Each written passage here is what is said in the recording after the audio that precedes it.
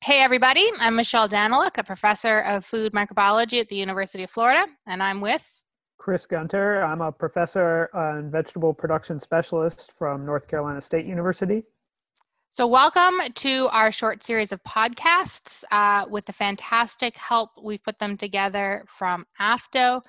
They're designed to cover the educational content we'd planned on sharing at the NASDA Produce Safety Consortium Educators Pre-Meeting Workshop earlier this year in Denver.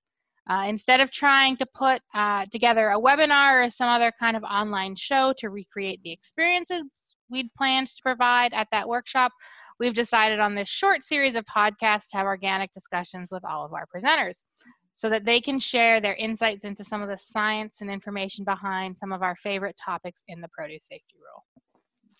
And our guest on this episode is from Rutgers University. He's an extension specialist in food science and a distinguished professor, Dr. Don Schaffner. And Don is going to have some slides that he will refer to throughout the podcast, but we will make those slides available to our listeners in our show notes. So Don, welcome. Oh, thanks, Chris and Michelle. It's a pleasure to be here. And we're so glad to have you here to talk today with us about some of the statistics behind sampling, GMs and STVs and water sampling. Cool. Let's get into it. Yep. So Don, one of the things we often hear in produce safety, and especially around some of the standards in the produce safety rule, is that they're risk-based. And I think there's a little bit of a confusion out there about what this means and what it doesn't. So how would you describe risk-based? Wow, that's a really good question. So first of all, let me say that just because someone says that something is risk-based doesn't really mean that it's actually risk-based, right? And so, but I think it is important to draw a distinction. And again, I'll riff a little bit here, and I would encourage people to take a look at my slides for a more succinct presentation. So I would say the opposite of risk-based is hazard-based, right? And so let's talk a little bit about what is a risk and what is a hazard. So a hazard is something like salmonella or E. coli, or if you're thinking in the world of HACCP, it's having a fragment of metal or a piece of wood that can cause physical damage, or a chemical like an allergen, or excessive concentration of a cleaning chemical or a preservative or something like that. So a hazard-based approach focuses on the hazard, and basically it says we need to eliminate the hazard. A risk-based approach, in contrast to that, when you say something is risk-based, what you're acknowledging, and I think in principle risk-based things are good, but what you're acknowledging when you say risk is, now, instead of talking about yes and no, we're really talking about probabilities, right? So what's the probability that my irrigation water is going to contain a pathogen? And what are the measures that I can do, not necessarily to eliminate that risk, but to reduce that risk down to a manageable level or to an acceptable level? And then the other thing that something is risk-based, something which is risk-based does, is it considers the severity. So if I have a risk-based system for managing risk, and I'm worried about Clostridium botulinum and salmonella and norovirus, well, I'm going to manage those risks differently, right? Norovirus is certainly a significant risk, but chances are, if you're healthy, you're not going to die from norovirus. If you get salmonella, you'll probably be okay, but you might die. And if you're exposed to Clostridium botulinum toxin, there's a very significant chance that you're going to experience lifelong consequences from that. And so a risk-based system that is managing those three risks is going to choose to do that differently. That's interesting. Talking about the hazard versus risk, can you talk a little bit about that in terms of the produce safety rule, and maybe focus in a little bit on agricultural water within that? Yeah, and so I have to say, so I guess I nominally would consider myself an expert on risk.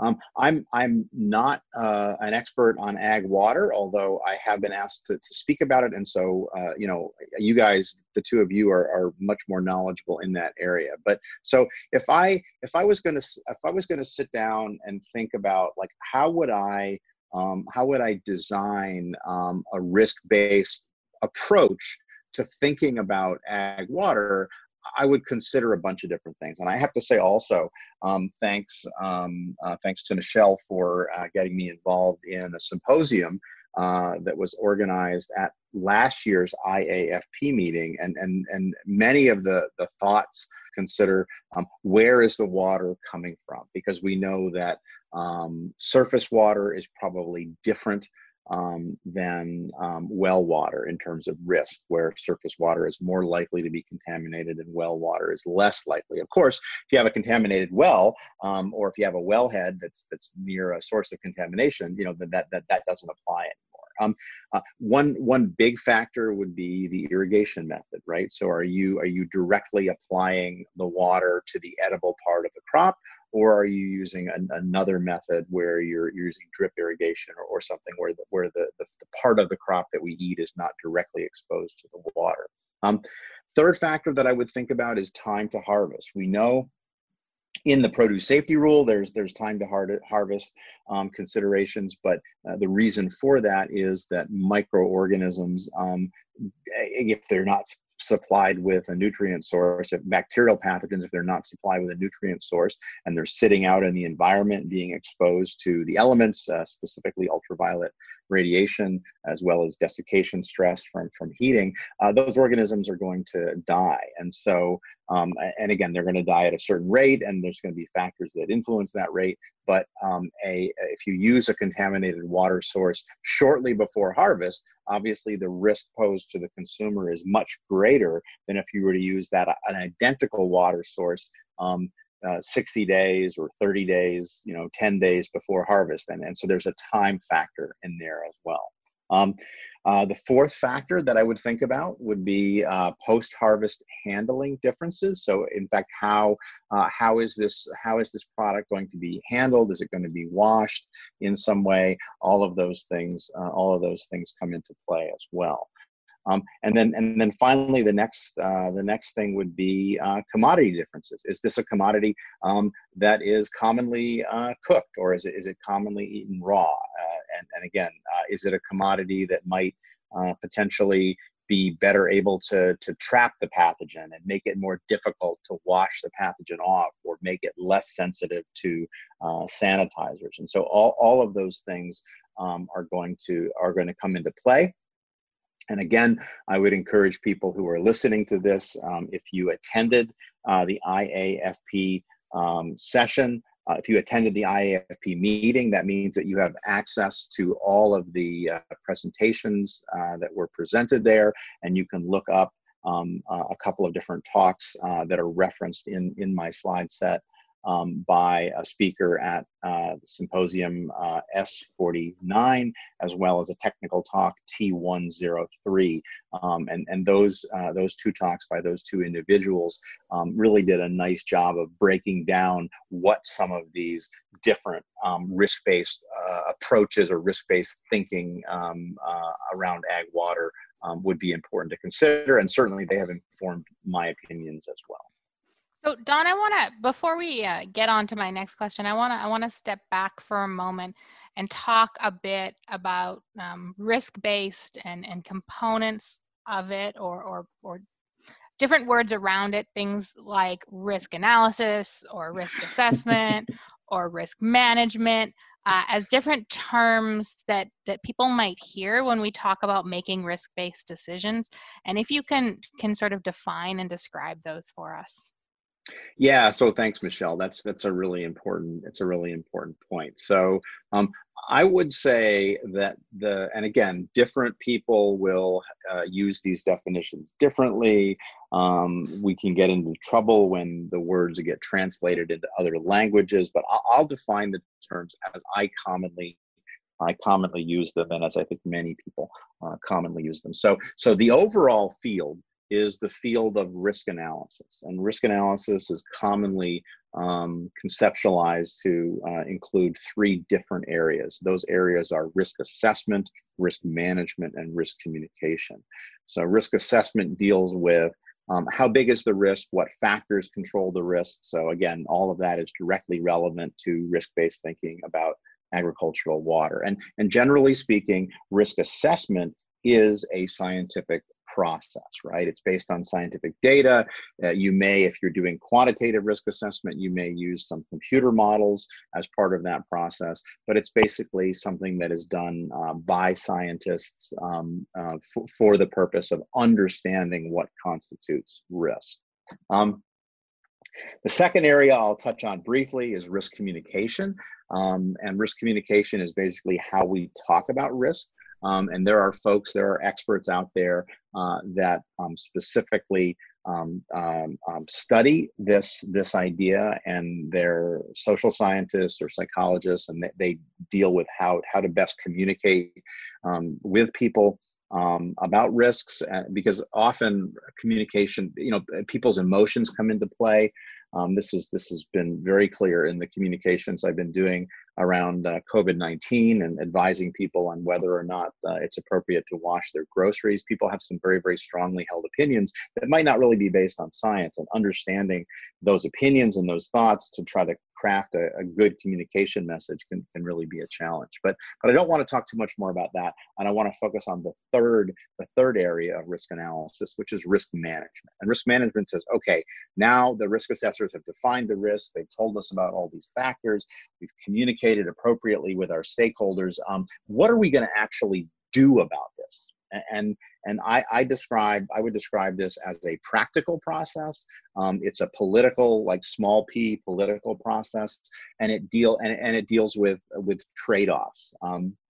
So for example, one solution, and I am not advocating this, but one solution for ag water would be to require that all agricultural water be retorted in cans, giant cans, to control Clostridium botulinum, right? And then that water that we would apply to the field would be sterile water, right?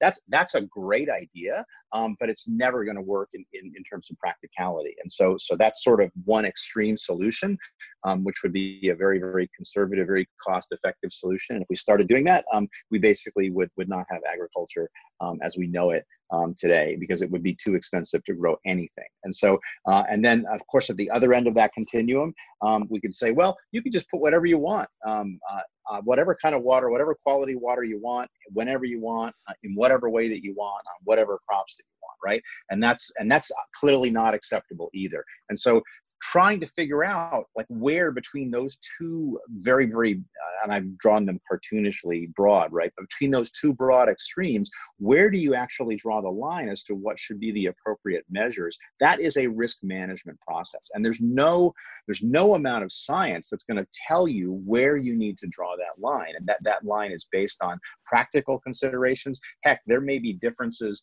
We know, Michelle, because you and I have studied it, right? There may be differences in the groundwater in Florida versus the groundwater in North Carolina versus the groundwater in New Jersey, or the surface water in those three locations. And what's the types of agriculture in those three locations. And so figuring out what the appropriate risk management thing to do is that very, very sort of deliberative and very complex process. And of course, I don't envy our FDA colleagues who had to craft the produce safety rule regulations, basically trying to be a one-size-fits-all, or in many ways a one-size-fits-all to this approach. And again, they've offered some flexibility in some cases, and they've been receptive to feedback, which is really good. But what I'm trying to say with this long rambling answer is that you can do all the science you want and all the statistics you want and all the modeling you want, but at the end of the day, some risk manager somewhere,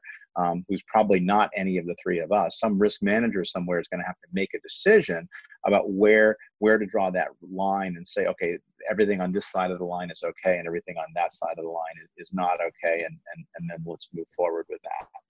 Yeah, and we talked to Chana Rock before we talked to you, and she talked about that being, right, identifying what's an acceptable level of risk, and that's kind of what you're talking about here, right, Dawn? Yep, exactly right. Yep, setting the line of what that is. Yeah, and let me say too, there are some people that have problems with acceptable level of risk, and they'll say, well, there's no such thing as an acceptable level of risk, right? So sometimes you hear synonyms like tolerable level of risk, so you may hear different synonyms, but basically people mean the same thing when they use those different synonyms. So can you dive a bit deeper into agricultural water and the current rule, and what's proposed and what's out there in the rule? Say that again. Yeah, that was an awkward question and broke. This is the first time I'm going to ask you to edit out a question. Let me re-ask that question. So Don, the rule requires a grower to collect data and to calculate a geometric mean and a statistical threshold value. Can you tell us a little bit about what those two different numbers are from a mathematical and statistical point of view? I will do my best, Michelle. And I'm a guy who loves figures, and I love to talk with my hands. And being on an audio only podcast means that I can do neither of those things. But I will certainly point people to the show notes, which will contain my slides. And I'm specifically here looking at slide number 9, which is entitled Geometric Means and Statistical Threshold Values. Okay, and so. And again, there's a great diagram there, but basically it's helpful to sort of say, well, instead of using these complicated terms like GM and STV, what do they mean? Okay, so I'll use those abbreviations GM and STV because I think it helps the conversation flow a little bit better. Okay, so GM means the average on a log scale. Okay, so it is a typical value of something, right? And in this case, we're talking about water, but it could really be of anything, right? And in this particular case, it's generic E. coli in terms of colony forming units per 100 ml. And so the GM tells you the same sort of thing that an average tells you. Okay, but it's important to realize that often in risk, the risks don't come from the averages, right? The risks come from the tails of the distribution, and they come from the higher tails, right? And so if we have some measure of the central tendency or the average concentration of E. coli, that's great. But what that average doesn't reveal to us is, well, how bad is it likely to be on a really bad day? Okay, and that's where the STV comes in. And so STV basically measures the variability, and it can enable you to say, okay, what's my high range value?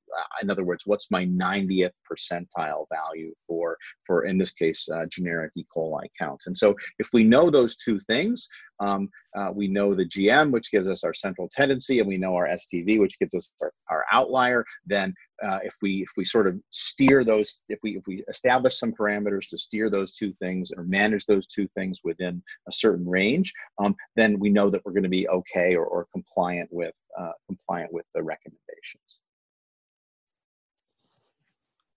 And Don, so when you're thinking about that calculation, how do they decide what is the appropriate amount of testing for this surface water? You know, current sample numbers are from the FDA are 20 samples. Some growers, based on cost, may want that number to be much lower.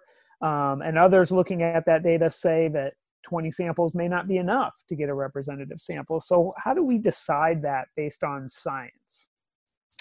Well, that's a good question, Chris. Let me refer you back to an earlier comment, right?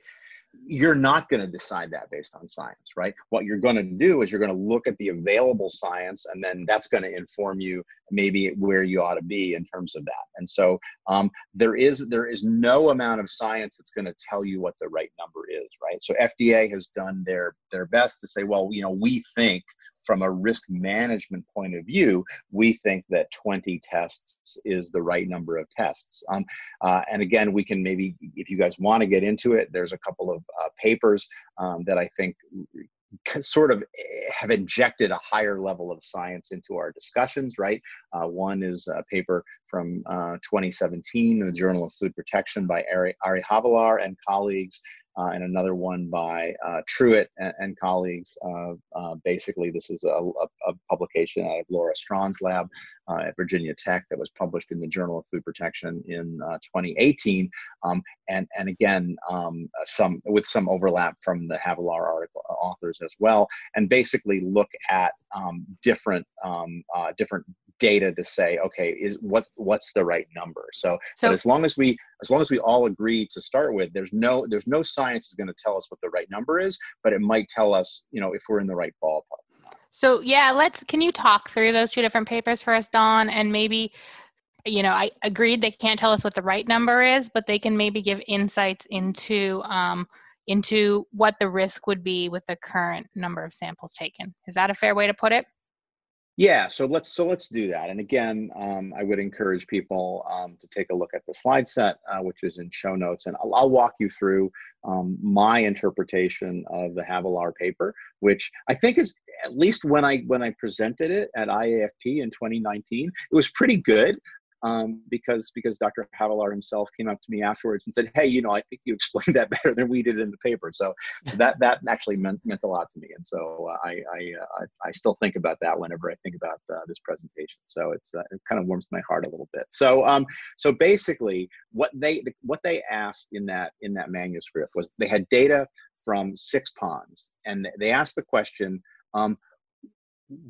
If we have this real world data, right? We've actually got 90 samples, right, from these ponds, and then they asked the question, well, what if we didn't have those 90 samples? What if we only had 10 sets of 20 random samples, or we had 5 sets of 20 evenly spaced in time samples?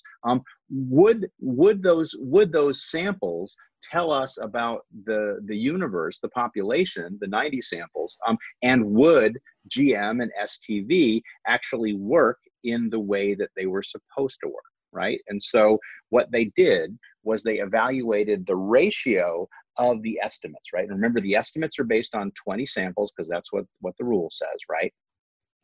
What's the ratio of the estimates to quote unquote the truth, which in this case is 90 samples. Now, what we also have to realize is that the truth is probably not 90 samples, right? The truth is an infinite number of samples from those ponds. But let's say, for the sake of discussion, that 90 samples is good enough to represent the truth. Now, hang on. Let's say that, because in my mind I just had some terrible infinite memories from awful math classes that were calculus at different points in my life. Sample until the water is all gone. Yes. Well, Chris, this is what I often tell people in the fresh produce industry. If you want to be sure the product is safe, you just have to test all of it. And then even if it wasn't safe, you'll be safe because there won't be anything left to sell. Exactly.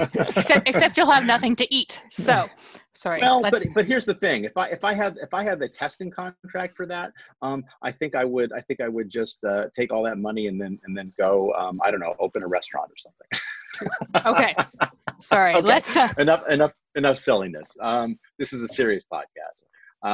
So we've got the 90 samples, which we're going to say represents the truth. We've got the 20 samples, which we're going to say is our estimate. And then if the ratio between the 20 samples and the 90 samples is about 1, then that estimate is going to be good.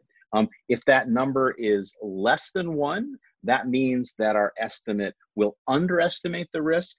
And if it's greater than 1, it means that it's overestimating the risk. So ideally, what we'd like is for those things to actually stack up perfectly and for them to always match and always be 1. And again, if you're following along in the slide set, slide number 11 is entitled STV and GM ratios. And basically, this is just a straight copy and paste from the Havilar paper. And on one side of the slide, I have the STV values for the 6 different ponds. And on the right-hand side of the slide, I have the GM values for the 6 ponds. And then there's red dotted lines that are vertical. indicating a ratio of 1. And so ideally what you would like to see is you'd like to see no bars to the left of 1 and no bars to the right of 1, and then all of the samples stacked up in a giant bar sitting right at the level of 1. And if you look, unfortunately, if you look at the figure or the slide from the slide set, that's not the case, right? In some cases, the STV ratios are below 1. In some cases, they're above 1. And it doesn't matter. And they're different for the 6 different ponds, right? And so, and there's really no, if you look at those, they're kind of a little bit of in 3 of the ponds or maybe 4 of the ponds, it's kind of a skewed distribution with a high on the left-hand side and tailed on the right-hand side. But for a couple of the other ponds, it's not, right? So pond 4 and pond 3 look very different, whereas pond 1, pond 2, and pond 6 look similar. Pond 5 looks kind of similar to those as well. So what that's saying is that STV is not a perfect risk measure. And then if you look for GM, again, you would want the same thing, right? You would want all of the GM ratio values to be stacked up on a ratio of 1. And if it's less than, we don't want to see any bars for less than 1. We don't want to see any bars for more than 1. And again, if you look on the slide, what you see is that, yeah, generally, I mean, it's pretty good. Like the median, right? The most common value is 1. So it's pretty good.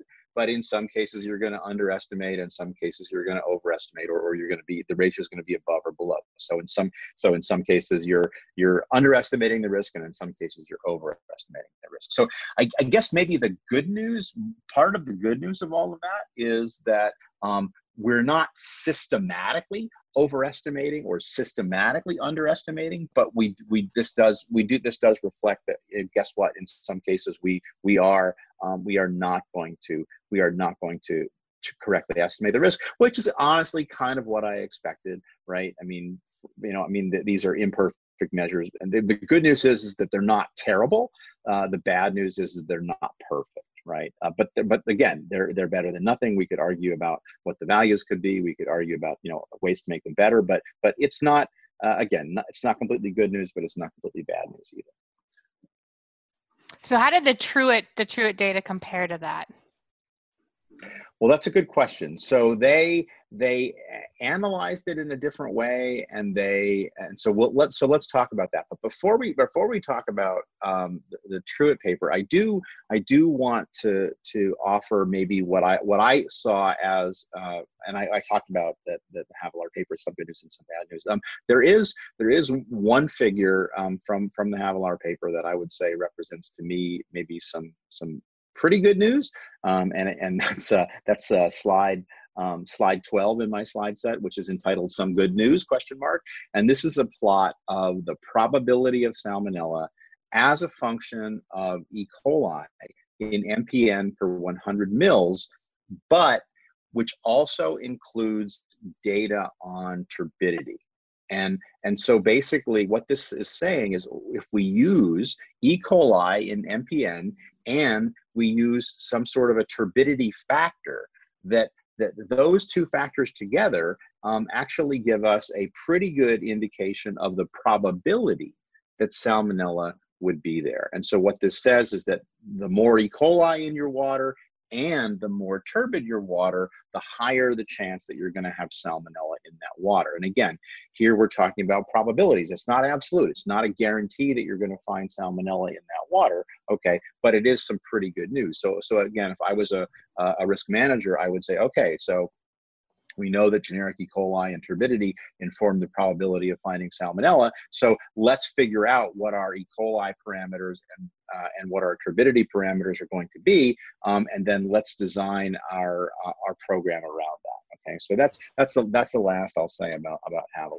Yeah, can I just? Yeah, go ahead. Yeah, let me ask a question about that. And I'm looking at that figure because I do have your slides open as we talk, and but that's true for these 6 ponds that Havilar looked at, right? I don't know if we could draw the conclusion that same good news would be true for every water source across the U.S. Oh, that's thank you, Michelle. That's an excellent clarification. And let me say too, and this whole idea, this gives me a chance to pontificate on one of my favorite subjects, which is indicator organisms, right? And so one of the things that I've seen, and I was not part of the authorship of any of these papers, but I have analyzed large data sets looking at weather indicators indicate anything. And these have not been ag water data sets, but I think that I've seen enough to say that there's some truth to what I'm about to say. And that is that if you have to manage risk for a particular stream of product, whether that's ground beef that's going into the school lunch program, or whether that's indicators in agricultural water, or whether that is surface sanitation indicators in a food processing plant, there will be differences, right? And so those six, your point about the 6 ponds is very good. I would also say that but the good news is that let's say that those were the 6 ponds that I plan on using to irrigate my crop. Well, I've now got some pretty good data that show how I would manage the risk from that. Now, the bad news is I've got to spend a lot of time collecting that baseline data for salmonella and for generic E. coli and for turbidity and all of that. But once I've characterized that stream, that stream of product or that stream of water, now I can begin to make some decisions around that. Now, of course, those patterns are not going to hold true for all ponds in the world, or maybe even all ponds in Florida, right? But the good news is that if we define the problem narrowly enough, we can probably get some good news. So yeah, but you're absolutely right to call out the limitations of this as really only applying to those 6 ponds. Okay, I'll let you talk about Truett now. Okay, thank you. So in this particular paper, what they did was they took 1 liter water samples from 20 agricultural ponds over 2 growing seasons, 2015 and 2016. They looked for total aerobic bacterial count, total coliforms, and then E. coli, which they enumerated all of those things. They also took 250 ml samples and they enriched for salmonella. So that gave them a yes/no answer for salmonella. And what they discovered was that 17 of the 20 ponds met the FSMA produce safety rule standards for ag water, and 3 of the ponds did not. And the 3 ponds that did not do so because the STV value exceeded the limit.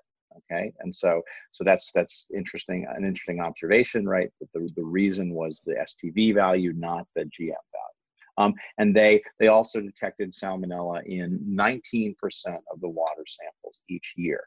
I'll refer people to my slides, which are in show notes on slide 14, which has the results from Truett et al. And what they did here was they said, let's make an equation. Okay, and that equation is going to predict the probability of salmonella. So this is, again, very much like the turbidity plot that we were just talking about for the Havilar paper, right? So what's the probability of salmonella as a function of E. coli in MPN per 100 mils, okay? And then let's look at that for the different farms, okay? And so what you can see if you look at that figure from the Truett paper is that for 2 of the farms, Farm E and Farm C, those farms have elevated levels of probability of salmonella as a function of E. coli per ml relative to Farm A. Okay, and they did a little bit of digging, which I think was really good.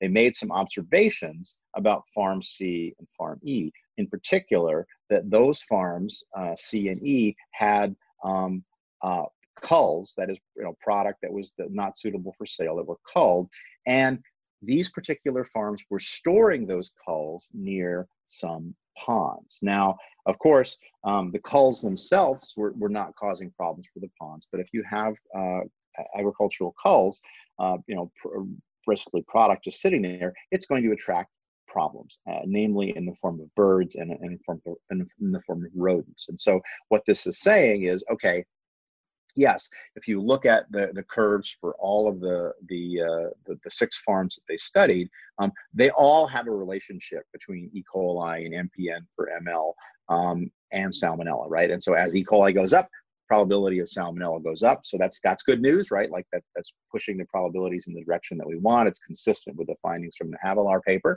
okay? But what it also says is that there may be situationally specific factors, i.e. having a big pile of culled product sitting near a pond that you're going to use for irrigation, that will over and above increase your risk or your probability of finding salmonella. And so the baseline levels for those 2 farms were significantly higher than the baseline levels, or the low, what's the probability when you have low levels of E. coli for farm A. And so again, it's not a perfect solution. Again, to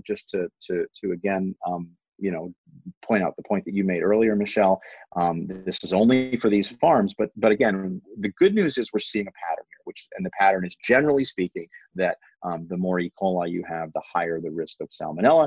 But you have to be alert for local situational things that may also impact that correlation.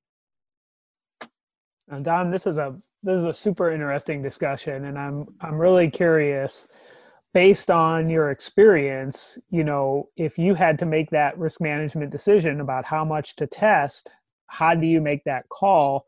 And knowing that there is a cost to this testing. Yeah, well, I mean, the short answer, Chris, is that's above my pay grade. I am a risk assessor. I am not a risk manager. If I was a risk manager, I would be paid a lot more money, and I would probably not sleep as well at night. So, but I think that the answer, that's the humorous flip answer. I think the more complicated answer is, well, let's sit down and let's actually get into the details, right? What are my testing costs, right? What are my costs that I'm spending on testing? What if I were to double that? What if I were to use larger sample volumes? What if I could do some concentrating? The nice thing about water is that you can actually concentrate it, and so you don't, like with food, we're stuck with a 25-gram sample or a 375-gram sample, and we've got to do enrichment, and it's messy. But you could take a liter of water and you could filter that, right? And then you could just look at whatever you retained on that filter. And so I would take a good hard look at what my costs were, and then I would take a look at what the cost of foodborne disease might be, what would the cost of a recall be, and then sit down and say, okay, like this is what I'm spending on testing right now.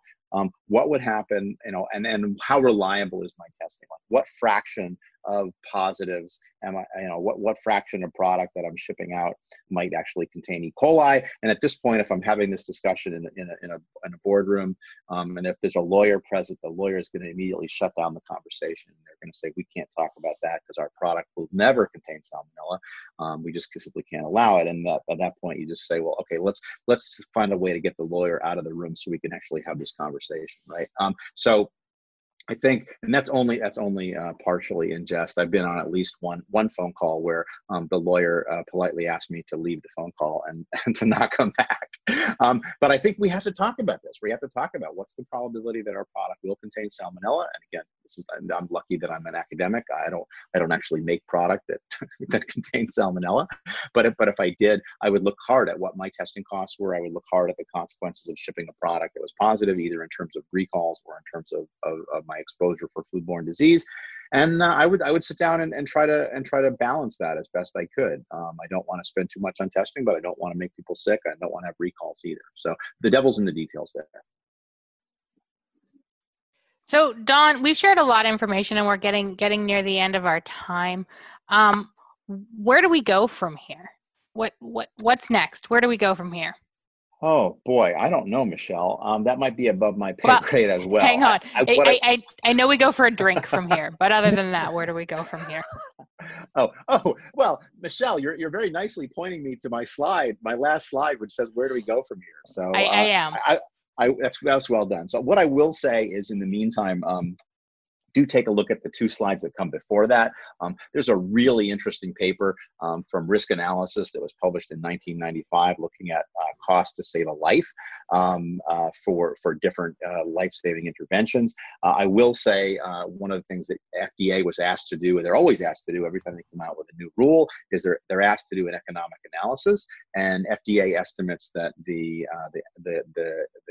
cost of testing is about $37 million per year, where the cost to a single farm is about $1,000 and change per year. But FDA also says that this will, that if the testing is implemented, this will result in a reduction of $477 million in terms of cost of foodborne illness, which definitely puts it in the effective column in terms of cost of life saved. And so, again, I encourage people to take a look at that old paper from Risk Analysis, which talks about lots of different ways that people can lose their life, and what it would cost to save them in $1993. Where do we go from here? Well, I think that there's a couple of key take-home messages, right? So we know that risk differs by water source, by delivery method, and by application method. And so if you're following risk-based thinking, you should follow that, right? So consider that as you think about your use of agricultural water. We know that intelligent testing can reduce risk, right? And so risk-based thinking says, hey, let's use that information. And then finally, observation can tell you stuff, right? Like, so from the Truett paper, they found that, hey, guess what? Cull piles near ag water sources are risky. And so the common sense says, let's just use this, right? And again, we might have one high microbial count, but even that one high count might be telling you something. And so pay attention. Like there's a wonderful quote by my good friend, who's maybe not a good friend of the people who listen to this, Bill Marler. He's a lawyer. And one of the things that Bill says, if you're collecting data and you're not doing anything with it, you're not really collecting data, you're collecting evidence, which will be discovered during the discovery phase of a lawsuit. And so collect data by all means, but look at that data and find ways to use that data. And then I would also say, remember our earlier discussion about risk assessment versus risk management. There's no such thing as safe. And so try as much as you can as you think about this. Think about ways to reduce risk and get out of this black and white, safe, unsafe thinking, right? There is no such thing as safety, but there is such a thing as reducing risk. And so do your best wherever you can to make decisions that will overall reduce risk, and try to, again, pick the low-hanging fruit first, right? What are the easy, low-cost things that I can do that give me the greatest bang for my buck in terms of reduction in risk? And then finally, I would say, be proactive, right? Like we know that the refinements to the produce safety rule around ag water from FDA are coming, but don't wait for FDA to tell you what to do. Figure out what you need to do for yourself to be able to sleep at night, and obviously pay attention to what FDA is doing and saying, but don't be afraid to get out in front of FDA and manage the risk, because ultimately it is your risk. If you are an ag producer, it is your risk to manage. Oh, great, Don. Well, we're almost out of time, and I just want to follow up and ask if there's any parting advice you have for our listeners as we wrap up. Wow. What would I say? Well, don't be afraid to read the literature. Don't be afraid to reach out to experts and ask for help. And then finally, Chris, in a bit of a shameless plug for my own podcast that I do, I would encourage people to subscribe, if you're not subscribing already, to a wonderful podcast called Food Safety Talk that I do with Ben Chapman. That's foodsafetytalk.com. And then we also recently started doing another podcast called Risky or Not, which you can find at riskyornot.co. That's another podcast that I also do with Ben Chapman, and that's a short form podcast, and it really focuses on a particular microbiological or food risk or food activity that might be risky or not. And Ben and I, instead of giving our usual waffling, well, it's complicated and it depends answers, we have to give a concrete answer whether something is risky or not. So if you like the sound of my voice, if you like people talking about risk, I would encourage people to check out both of those podcasts. Well, thanks, Don, for spending time with us today and sharing all this fantastic information. I agree. Oh. We can't thank you enough, Don. Oh, thanks, you guys. This was a real pleasure. It was a lot of fun to do. I just lament the fact that we couldn't meet in person. Unfortunately, thanks to COVID-19, we couldn't meet in person and get to socialize and to talk about this. And I couldn't get questions from the audience, but hopefully this podcast will be the next best alternative. And thanks to all of you guys at NASDA and AFTO and whatnot who are organizing these podcasts and making all this happen. I think it's a wonderful thing that you're doing, and I look forward to listening to some of the other podcasts that are part of this series. And for our listeners out there, we do hope that this helped you understand some of the science behind different aspects of the produce safety rule. And you'll find the links to all the referenced materials that Don mentioned during the show in our show notes. And if you have any questions, please don't hesitate to reach out to Michelle or I or Don directly, if that's all right with you, Don. Oh, absolutely. I would be happy to talk with anybody that wants to talk about this stuff. Perfect. And as we mentioned initially, it's our intent to share the content that we developed for that NASDA Produce Safety Consortium's Educator Pre-Meeting Workshop. And we can't thank AFTO and NASDA enough for the support they provided us to pull these together. And if you enjoyed the content and the format, please do let us, AFTO, and NASDA know.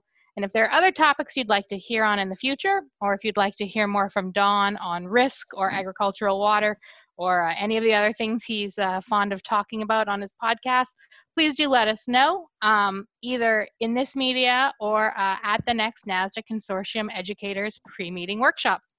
Thanks so much. Thank you, everybody, and we'll talk to you next time.